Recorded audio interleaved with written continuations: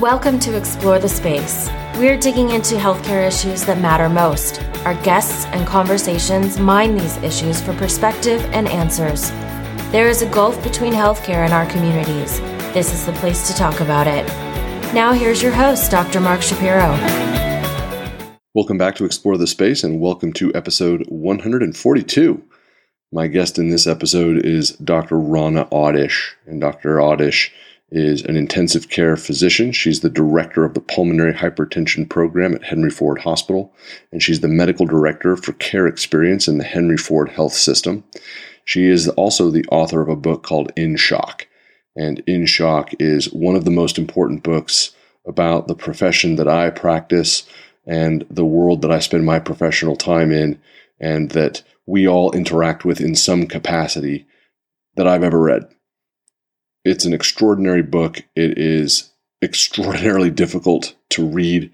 It's extraordinarily difficult to visualize, and it is an absolute triumph to have the opportunity to speak with Rana about her experience and also the book itself and where we are now and how we're moving forward. And the work that she is doing is, in turns, terrifying, emotional, and inspiring. She is an asset, and she is amazing, and it was a real gift to get to speak with her. This conversation is very powerful. It's very powerful, and it is just special to know that there are people like her out there doing the work that she is doing based upon her lived experience. I think you're going to really enjoy this episode. Before we get to it, just want to remind everyone, come and join me on social media. I'm very active on Twitter at ETS Show, Instagram at Explore the Space Show. You can email me anytime, mark@explorethespaceshow.com. You can find the entire archive for Explore the Space, all of the 140 plus episodes at the website, www.explorethespaceshow.com. Please go through the archive and look around. The content is fantastic. The guests are tremendous. You can find the show on any podcast platform. We're on all the big ones. We're on all the places that you'd like to find your shows. Please be sure to subscribe. It really helps the show out. Make sure you don't miss out on any of that good content that's still coming. And please take the opportunity to leave us a rating and a review. It really helps the show out, and it is much appreciated.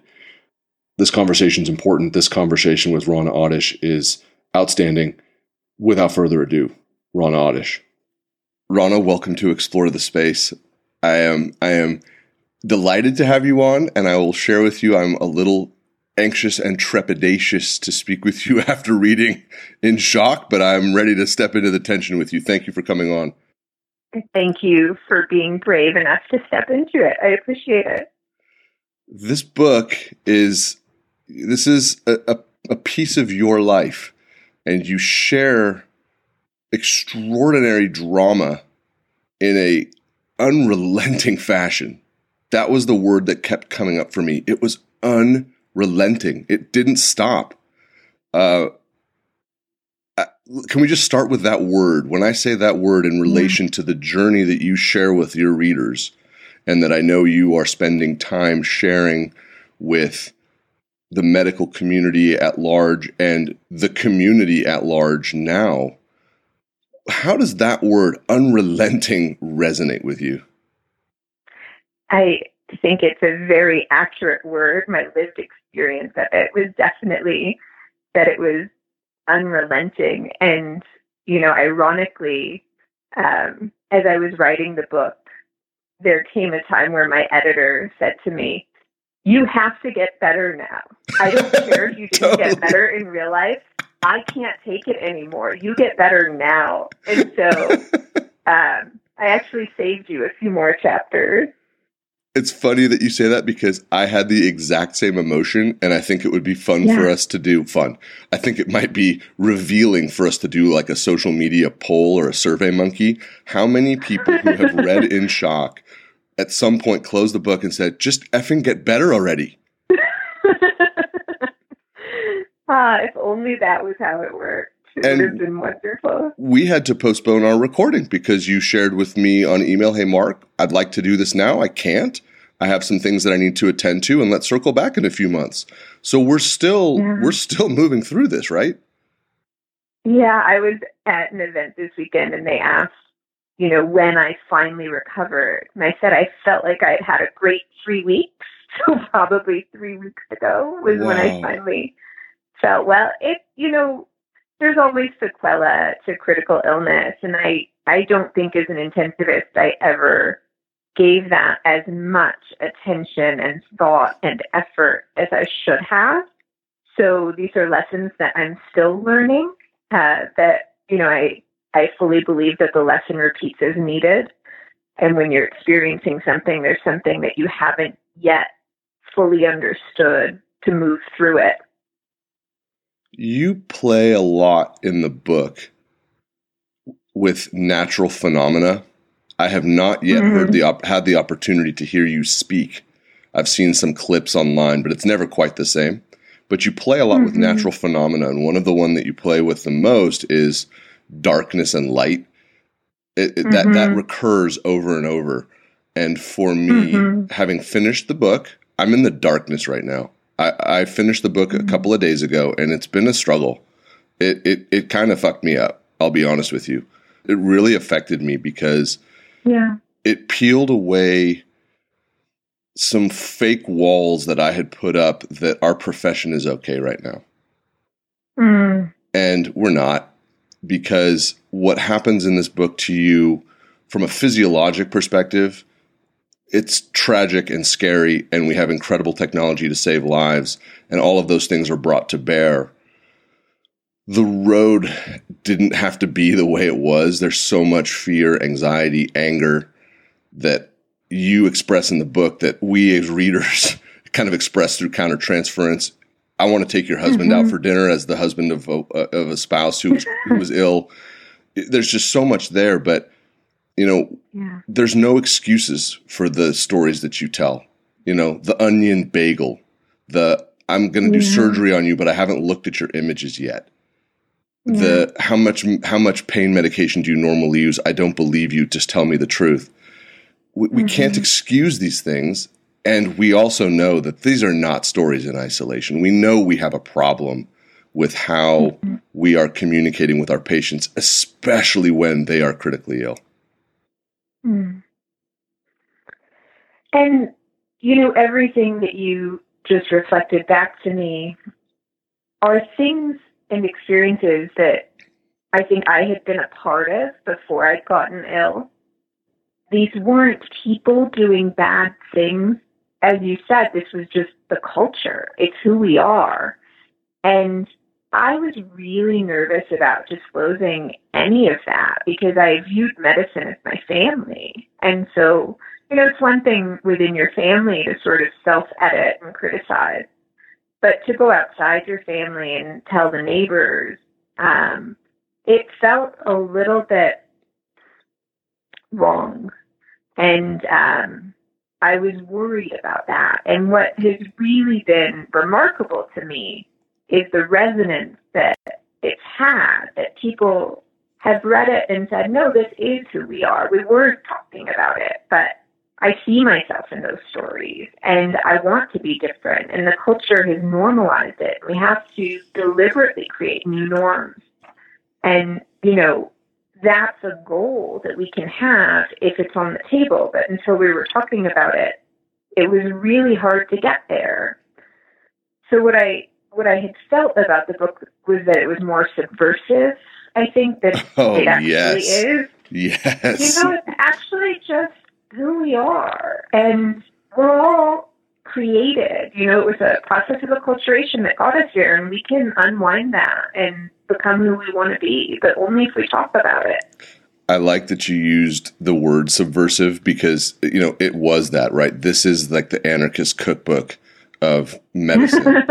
And I read this book right after there was this sort of, I don't know, small celebration marking the anniversary of the publication of The House of God, which is one of those books, you know, it's that sort of under the hood. What is it like to be a house officer? What is it like to be in medicine? And this was a long time ago, and the book still circulates. I'm all set with House of God. I've been done with it since I read it the first time. But we were looking for the next one to step in to say, this is mandatory content. You're going to hate this book, but you have to read it. And In Shock fits that role. That's the book now. Has that come up before? Are you seeing this book be put into people's hands with the instruction, you have to read this. You can't do this work. You can't begin to prepare to do this work without reading this book. I have. And It's interesting because there are two ways that it happened. One way that I'm completely floored by and gratified by, where people who've been practicing really recognize medicine in this book and want others to read it and genuinely share it. And then there's this other thing that's happening where I feel like it's been co-opted by, the healthcare industrial complex in some way. Mm-hmm. And institutions say, oh, we want everyone to read this, but it's the institutions that do that aren't necessarily willing to do the work to change the culture. But by presenting the book as their belief system, I think lets them out a little bit, lets them off the hook in a sense. So it's really interesting to watch your message get transmitted in different ways and see the different ways it can have an impact and the way that that impact can actually be minimized at the same time as it's being spread. That's a really interesting take on it. So it's becoming not a building block, it's being used as something foundational. Yes. I think that it will fit that role nicely. I think that we will need to be sure that it's not just the Rana Awdish show. Right? Are you finding allies in this work? You're one person, you're a force, but you're one person. This needs to be scalable. Yeah. And that was one of the beautiful things that came out of this. I think when I was writing it, I felt very much alone in my thought. And what I found coming through it is how many amazing organizations are out there doing this work every day. I think about institutes like the Schwartz Center for Compassionate Care and the Barrel Institute and, communications initiatives that are happening through Vital Talk. There is an army of people who share this vision of how healthcare needs to be better and working towards it every day. And that was opaque to me in a lot of ways until I was vulnerable and shared my experience, and then that was all revealed. One of my great mentors and friends is someone who does this work as well with his own company that I'm really fortunate to do some work with called the Physician Experience Project. And I know it well. Do you really? Yeah. Steve Beeson. Steve is a good friend. We work together in San Diego. We're going to be, we see each other and we speak all the time. That's fantastic to hear. The term and the theme that I've learned the most from Steve and you used in your book, and this was one of the places where I got to the light in your book, is when you talked about assuredness. And I don't normally do this with books and when I'm talking with an author about a book, but we're going to open in shock right now. I have it in front of me. We're going to go to page 223. It's towards the end. And you talk about being sick, really sick, deep water sick, that feeling of drowning again. You play with natural phenomena, water, drowning. These themes recur a lot and they're terrifying. But you talk about on that page the way he sat with you and said, you're going to be okay. What does he say? I'm going to be here all night. We won't leave your side until you can breathe. You are safe. That's not a smart person. That's not somebody who's fellowship trained, MD, all accolades, honors. That's just someone who has been properly educated on the importance of assuredness. And here's the toolbox to make sure your patients feel assured while you're doing the work to keep them breathing. That is a learned skill. It doesn't happen in a vacuum. I read that and I felt some assuredness myself. Absolutely. And I think that's a leap that we had to take in medicine and in some ways that we're still taking to unpack that idea that having a good bedside manner is just something that some people have and some people don't. That was a lie. These behaviors can and must be taught. They have to be reinforced. There's a roadmap that you can follow, even if it's different every time. There are certain signposts you can look out for and respond. I think medical education really has to make this a priority. You just said this idea of having a good bedside manner can be a lie. And that's why this book messed me up so much. That's exactly what happens. These are not nasty people, but they don't know how to interact at the bedside. They don't even come to the bedside sometimes. This idea of they have a good bedside manner. No, they don't. No, we don't. And it is a learned skill set just like any other. There's a curriculum that you provide at the back, and clearly this is the work that you're doing now. Is there a switch to be flipped to help people understand we can learn pathophysiology of disease, we can learn the technical aspects of doing a procedure, we can learn leadership and public speaking?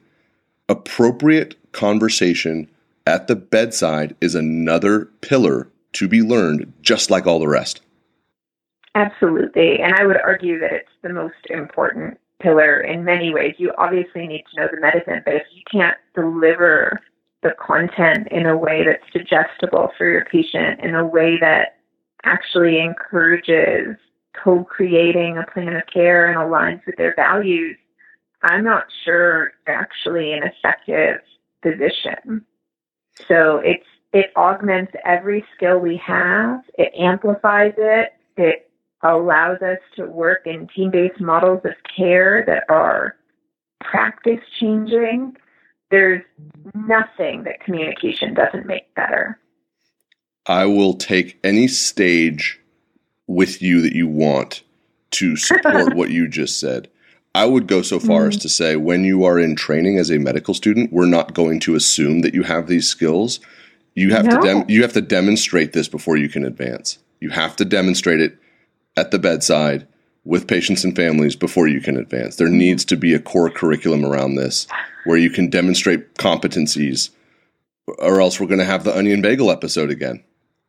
And I'll go a step further because I worry a bit that when we attempt to create this kind of curriculum for students, sometimes it becomes a kind of checklist mentality. And what I work to create with these communications programs is actually a fostering of the values that we need to demonstrate as physicians. So it's not as much about demonstrating empathy as it is about creating a safe space, psychologically safe, where you can connect with your patient so that you do feel compassion and you do want to act on it, but you're supported by a culture that will buoy you when it gets hard and give you a space to debrief and do reflective writing and think about your own emotions. I really want to cultivate those values and attributes rather than, med students are so good at playing to the test. As soon as we make it a test, they'll win it. I will remind all of our listeners, as I do from time to time, Explore the Space is entirely unscripted, but I will take the perfect segue that you gave me to go back to the book. This idea of safe spaces and how we can communicate not just with patients, but with ourselves and with each other. Page 164, I would stare at my colleagues and wonder about everything we weren't discussing. I read that and I closed the book. I needed a minute. I was all set for a minute when I read that. Yeah. It's not just how do we do this with patients, right? All of the episodes that you lay out and that most readers would identify as being really stark and frightening and frustrating, those physicians are in trouble in those moments too. Mm-hmm. And their fear and anxiety after all of this is said and done manifests in strange ways and doesn't get the proper outlet and doesn't get processed, right? You are the archetype of the physician who gets sick. That's one of our biggest professional fears, and they're seeing it right up front. There's no skill set for processing that. And I think that, again, there we're identifying another huge gap in the culture that we currently have versus what we want, and I think probably what we project. Yeah, I agree. And that was something that revealed itself to me as I was writing the book. I didn't have an understanding that as I delved into my patient experience, what would become illuminated would be the provider experience, the physician experience, that I would see so clearly how what I experienced was a direct result of our training, and how the injured people really in this story are the physicians. I think on some level I was aware of that, but the extent of it and the acceptance of it as normal still floors me. But you don't give safe harbor. You don't make that. There's no excuse, right? There's no place where these themes that come up over and over are excused. And if anything, I think you make them more stark and bitter, because you talk about we're at this great institution where we created the pathways for early goal-directed therapy and sepsis. I got septic and no one was listening, and I almost died again. The disruptive behavior. It's not like you ever give the opportunity for the physician to say, I've been working for 40 hours. I'm burned out. I'm X, I'm Y, I'm Z. No, there's no opportunity for a crutch or any sort of excuse, which makes it that much harder because, like I said at the beginning, for me at least, all those walls, all those places, all that purchase, it's not in this book. It's not here. It's not in your story. I also think those walls that we've put up, those excuses we've allowed ourselves, those compensations are very dysfunctional. Yeah. In order to have a healthy culture, we have to look at those things and say, they don't serve us anymore. What would a more authentic way of being look like? Because this is a compensation that I made for a dysfunctional culture, and I don't want to be a part of that. When you pushed back the hardest, there was a part in the book, and I'll share it because it's in the book, where you kick a surgeon out. You say, thank you, you're not operating on me, get out. That is, I want to walk through that ground with you a little bit. First of all, let's start with the now around that, because that shook me up. I've been in a place where I have almost said that to somebody, and I kicked myself for not. Thankfully, nothing bad happened, but I wish I had asked this person to leave the room and not come back. What was that journey like for you now when you reflect on it? You talk again in the book, too, when your son breaks his arm, where we heal, the bone is stronger. Is that one of the places that made you stronger? You know, I've never regretted having agency. Yeah. I've always only been ashamed of the times when I didn't value my own voice. When you're a patient, I think you're so immediately robbed of your agency in every way that it becomes normal to subvert it yourself. And that moment, I can still remember exactly how I felt with that surgeon, that this rage was really just bubbling up inside of me. And it wasn't just him in that moment. It was everything else that had ever happened, and all of the times that I hadn't spoken, and all of the consequences of losing my voice. And it was just not anymore. This is where that stops. And it was liberating and terrifying at the same time. It was, you know, I felt in the moment like I was in control, even as I was completely losing control of the situation, because I was firing the only surgeon who could operate on me until the day team arrived. It's like anything, you know, it's a paradox. You feel like you're accomplishing something and still you're losing the battle in the moment, because his behavior didn't change. It didn't make him awaken to how he was acting. I just got labeled as a difficult patient who was irate and fired her surgeon. So although I'm very proud of that moment, it frustrates me that that's what it had to come to, because we should never put patients in a situation where they feel like they have to do that. I have been on the other side of what you describe. I have been the physician who comes next, and it's disheartening. You know, the family is sharing why they took that action, what led to it. it's really, really disheartening. So when I read that took me to a place. And it's one of those things where I don't think that I have clarity around what that experience did to me, and then to read it and then to have that experience over and over and over through this book, because there's things that I have over the course of my career seen, heard about, had happen. It's really hard. It's really, really hard. I'm sorry for that. I hear how hard it is. And, when I wrote it, I truly had the fear that these were only my feelings and only my experiences, and no one else would see themselves in the pages. So as hard as it is to see yourself, I'm grateful that it's a shared voice. Absolutely. Did you pull any punches?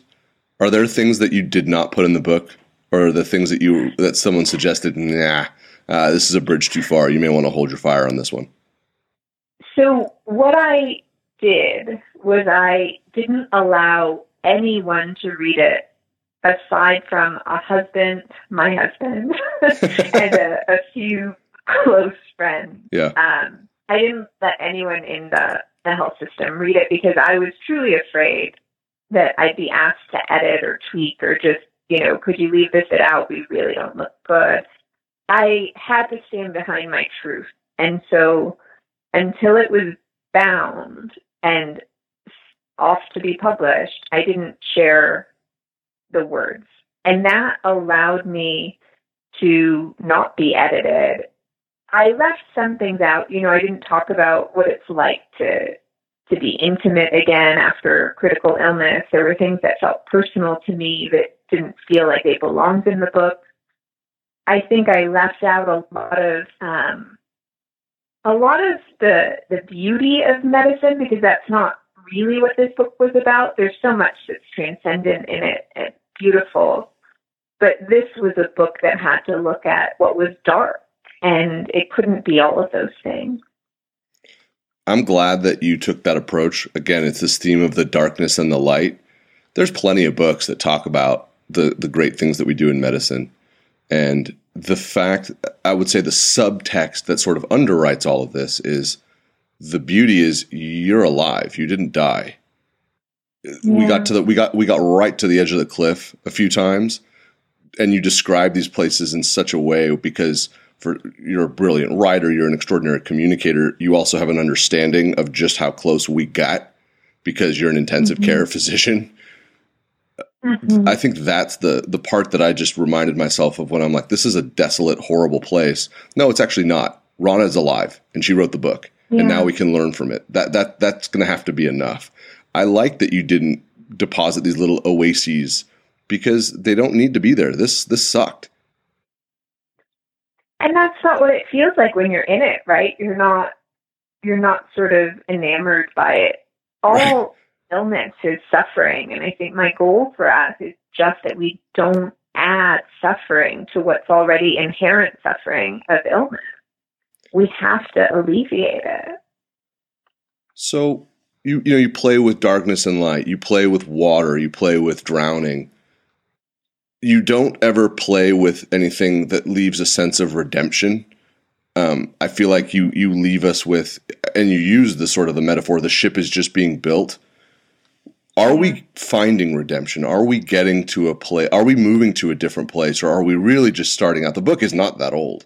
The story is just starting to be told. If we look at, what I think probably what left me so kind of despondent when I finished the book is I didn't feel any sense of closure or redemption. I went to work the next day. Where are we in finding that healing after going through this and all of us reading this and being like, wow, this is where we are?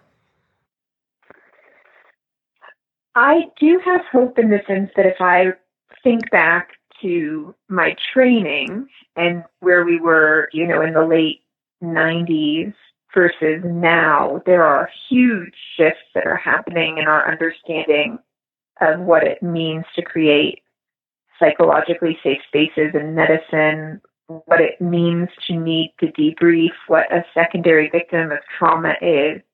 Our language is changing to reflect our understanding, and you you see that, I think, in hospitals now. There are things that were said 20 years ago, 10 years ago that you would never say now. And that's all wonderful. Where I think we're struggling is that medicine's changing in a negative direction is at the same time as these positive changes are happening. So we're really gaining ground on understanding our community and supporting each other and advocacy and, you know, the Me Too in medicine movement. Everything's really coming together. And yet our business of medicine is taking away autonomy from physicians. We have excessive work burdens that are crushing at times. People are documenting, you know, after hours, the EHR, which was supposed to save us with this beautiful artificial intelligence interface, has become just a mechanism of torture for a lot of people, not to be too dramatic. And so these things are happening in parallel. And that's why I think we don't feel like we're gaining ground, because we're running up a mountain and the mountain's slope is changing as we're doing it. So it always feels like an uphill battle. I'm curious, what sort of comparisons have you gotten for In Shock? Have people ever said, this reminds me of this book, this story, this movie? Has that ever come up? Because I know which book it reminds me of without a minute's hesitation. But does that come up? Do people say, wow, this really took me to this place when I read X book? What people often tell me is what personal experience they've had that they saw in the book. Less that it related to another book for them, but that they saw themselves in this moment. I think the place where, so I'll share the book that it reminded me of was Blood Meridian by Cormac McCarthy, where it's just this. Oh, I haven't read that. It's just this. It's an unrelenting journey through darkness, and it keeps getting worse. And you're not ready for the next thing, and the next thing happens. The language is soaring and beautiful. You're right there on the adventure. And it's just awful. And that's what happened with me when I read your book. Of, you know, closing the book going, are you kidding? This really, we're not done yet? You've got to be joking. And then picking it up and continuing to read it. The shared experience. Yeah, it's stark and it's horrifying. And it's brilliant in that respect because it doesn't try to do anything else. It's this journey and it's rough. I felt so strongly that my illness had sort of sucked me into this tornado, hurricane, whatever, and just dragged me through these experiences and then, you know, sort of ejected me out the other side to figure out who I was. And one of my goals in writing the book was really to make the reader feel a sense of that they were experiencing all of this alongside me as viscerally as I could make them experience it, so that they would come to the same conclusions that I came to. I never wanted to be prescriptive. I never wanted to feel as if I thought I had the answers, because I don't. I just wanted the transformation that comes with illness to be something that everyone could be a part of. That idea of the transformation of illness as something we can all be a part of, I think that will underscore phase 2, phase 3, phase 4 of what you do and what we all try to do together, because that feels more aspirational. That feels like we can move up and out.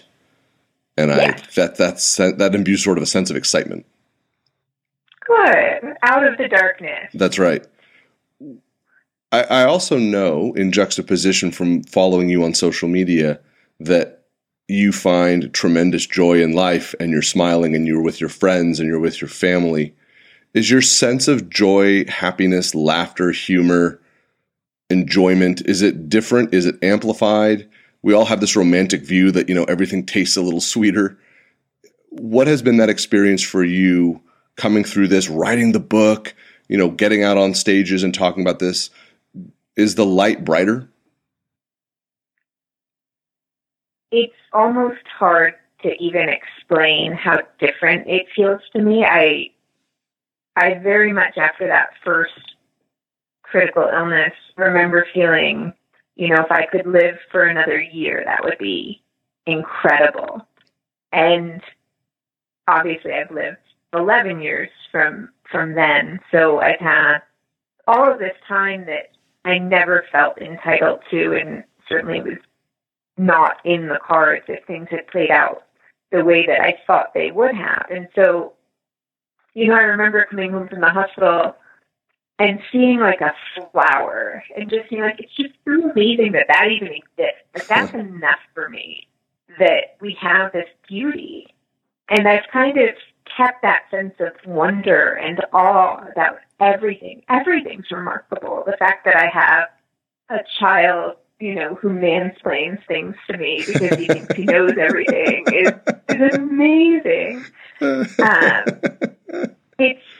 Everything's so unexpected that I do truly feel grateful. And, when I share my life now, I'm really sharing it from a vantage point of incredible gratitude.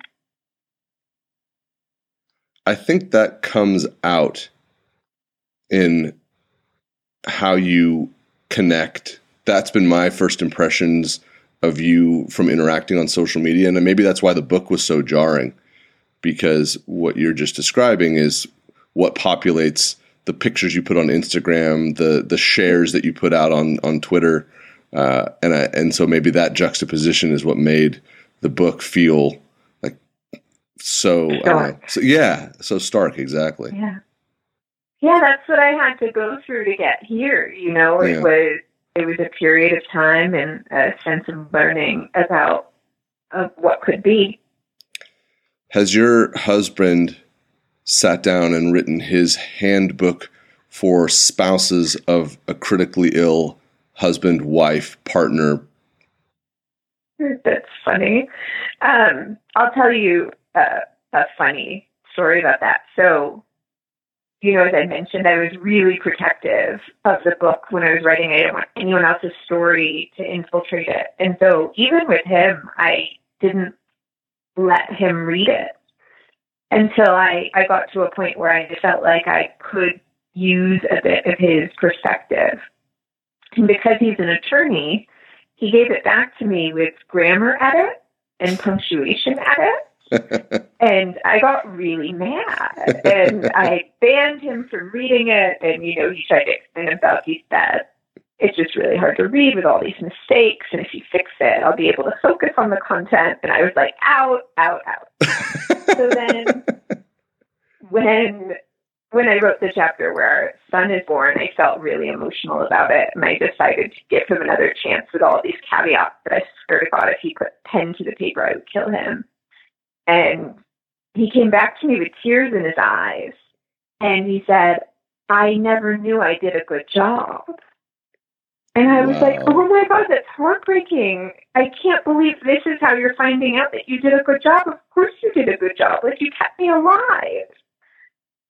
And it showed me how little we value the role of like the caregiver, the spouse, the partner. I was heartbroken, but because life is always dark and funny at the same time, he went on to say, in fact, I look so good that if you ever do die, women are going to want to date me.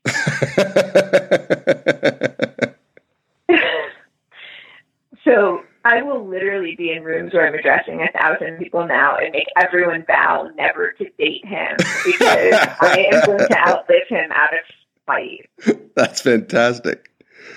I will ask you to tell Randy from me, as a physician and as the husband of a wife who was ill, he did a really good job. He did a really good job. I will tell him that. That is really funny. Marriage. It's a weird crucible to be in. When you take your marriage vows and you talk about in sickness and in health, the in sickness part, that is a crucible of note. And it's a challenging path to walk. Have you guys debriefed around that? Have you had an opportunity to talk about how it informs your relationship now? How much of a part of your relationship now is it? He will tell you if I have a flaw that I over communicate. So there's not a thought that goes through my head that I don't share. Yeah.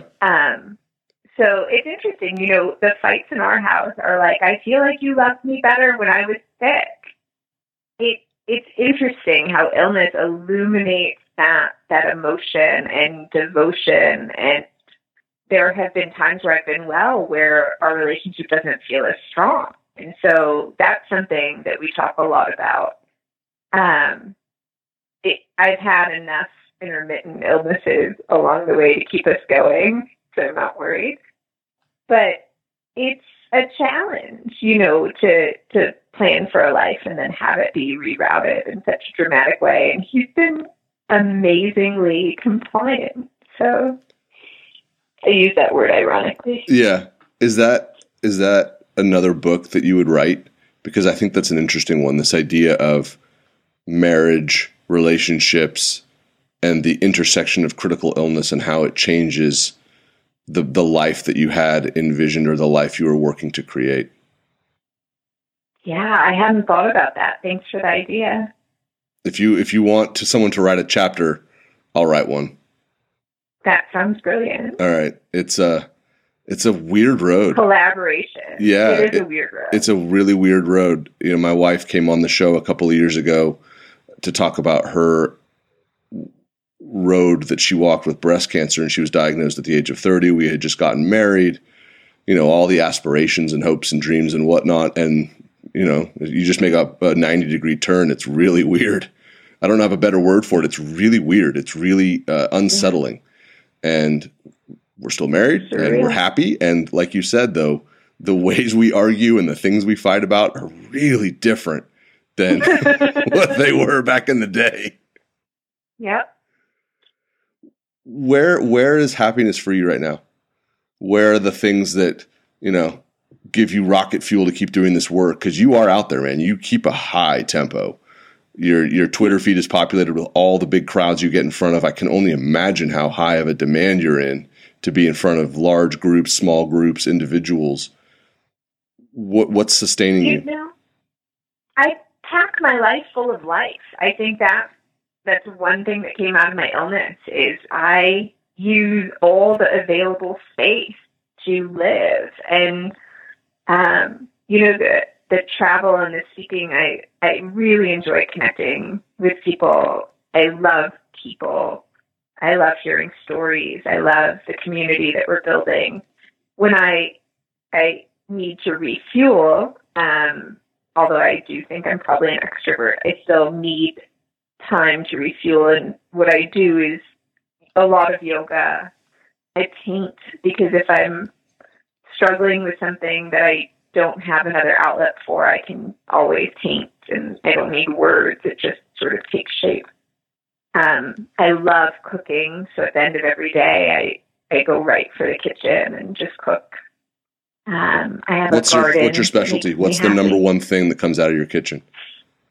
Oh my goodness. Probably my Moroccan chicken. Oh, give me it. I want. Yeah. Yeah. Oh. It's pretty good. Yeah. Put a picture of it on Instagram next time you make it. I will. Absolutely. What kind of a role does clinical medicine play for you now? Clinical medicine is everything in some ways. It gives me a chance to redeem all of these thoughts that I've had in real time, to see if all these theories that I have about connection and community and creating space for my patients actually work. You know, it's like a little test lab for all of my theories. And what I've found to be so wonderful is the deeper in that I go, the more I connect and the more I open those channels, that I'm so filled by it. There are challenges always. I have the same struggles as everyone does with, you know, the workload and the documentation and the constant feeling that my time is not enough and that there's mission conflict. There are always things that seem more urgent that need to be done but aren't as important. And how do I dedicate my time? So I attempt to practice a lot of mindfulness and just be present and not get too dragged into that narrative of stress and disaster. So it's like a little lab for my emotions and my experiences, and hopefully I'm affecting positive change for my patients as I do that. I think it's great that you're still doing it and that you've turned it into something different so that it becomes, I love this idea of it being a lab, because from labs come great discoveries, and you're also generating a really nice family tree of people that you're training and people that you're working with and people that you'll come in contact with that can then take some of these lessons out as well. There's a lot of them. And so I'm happy to hear that the clinical side, despite all of the travails that you described, is still a place of meaning, of value, and of interest.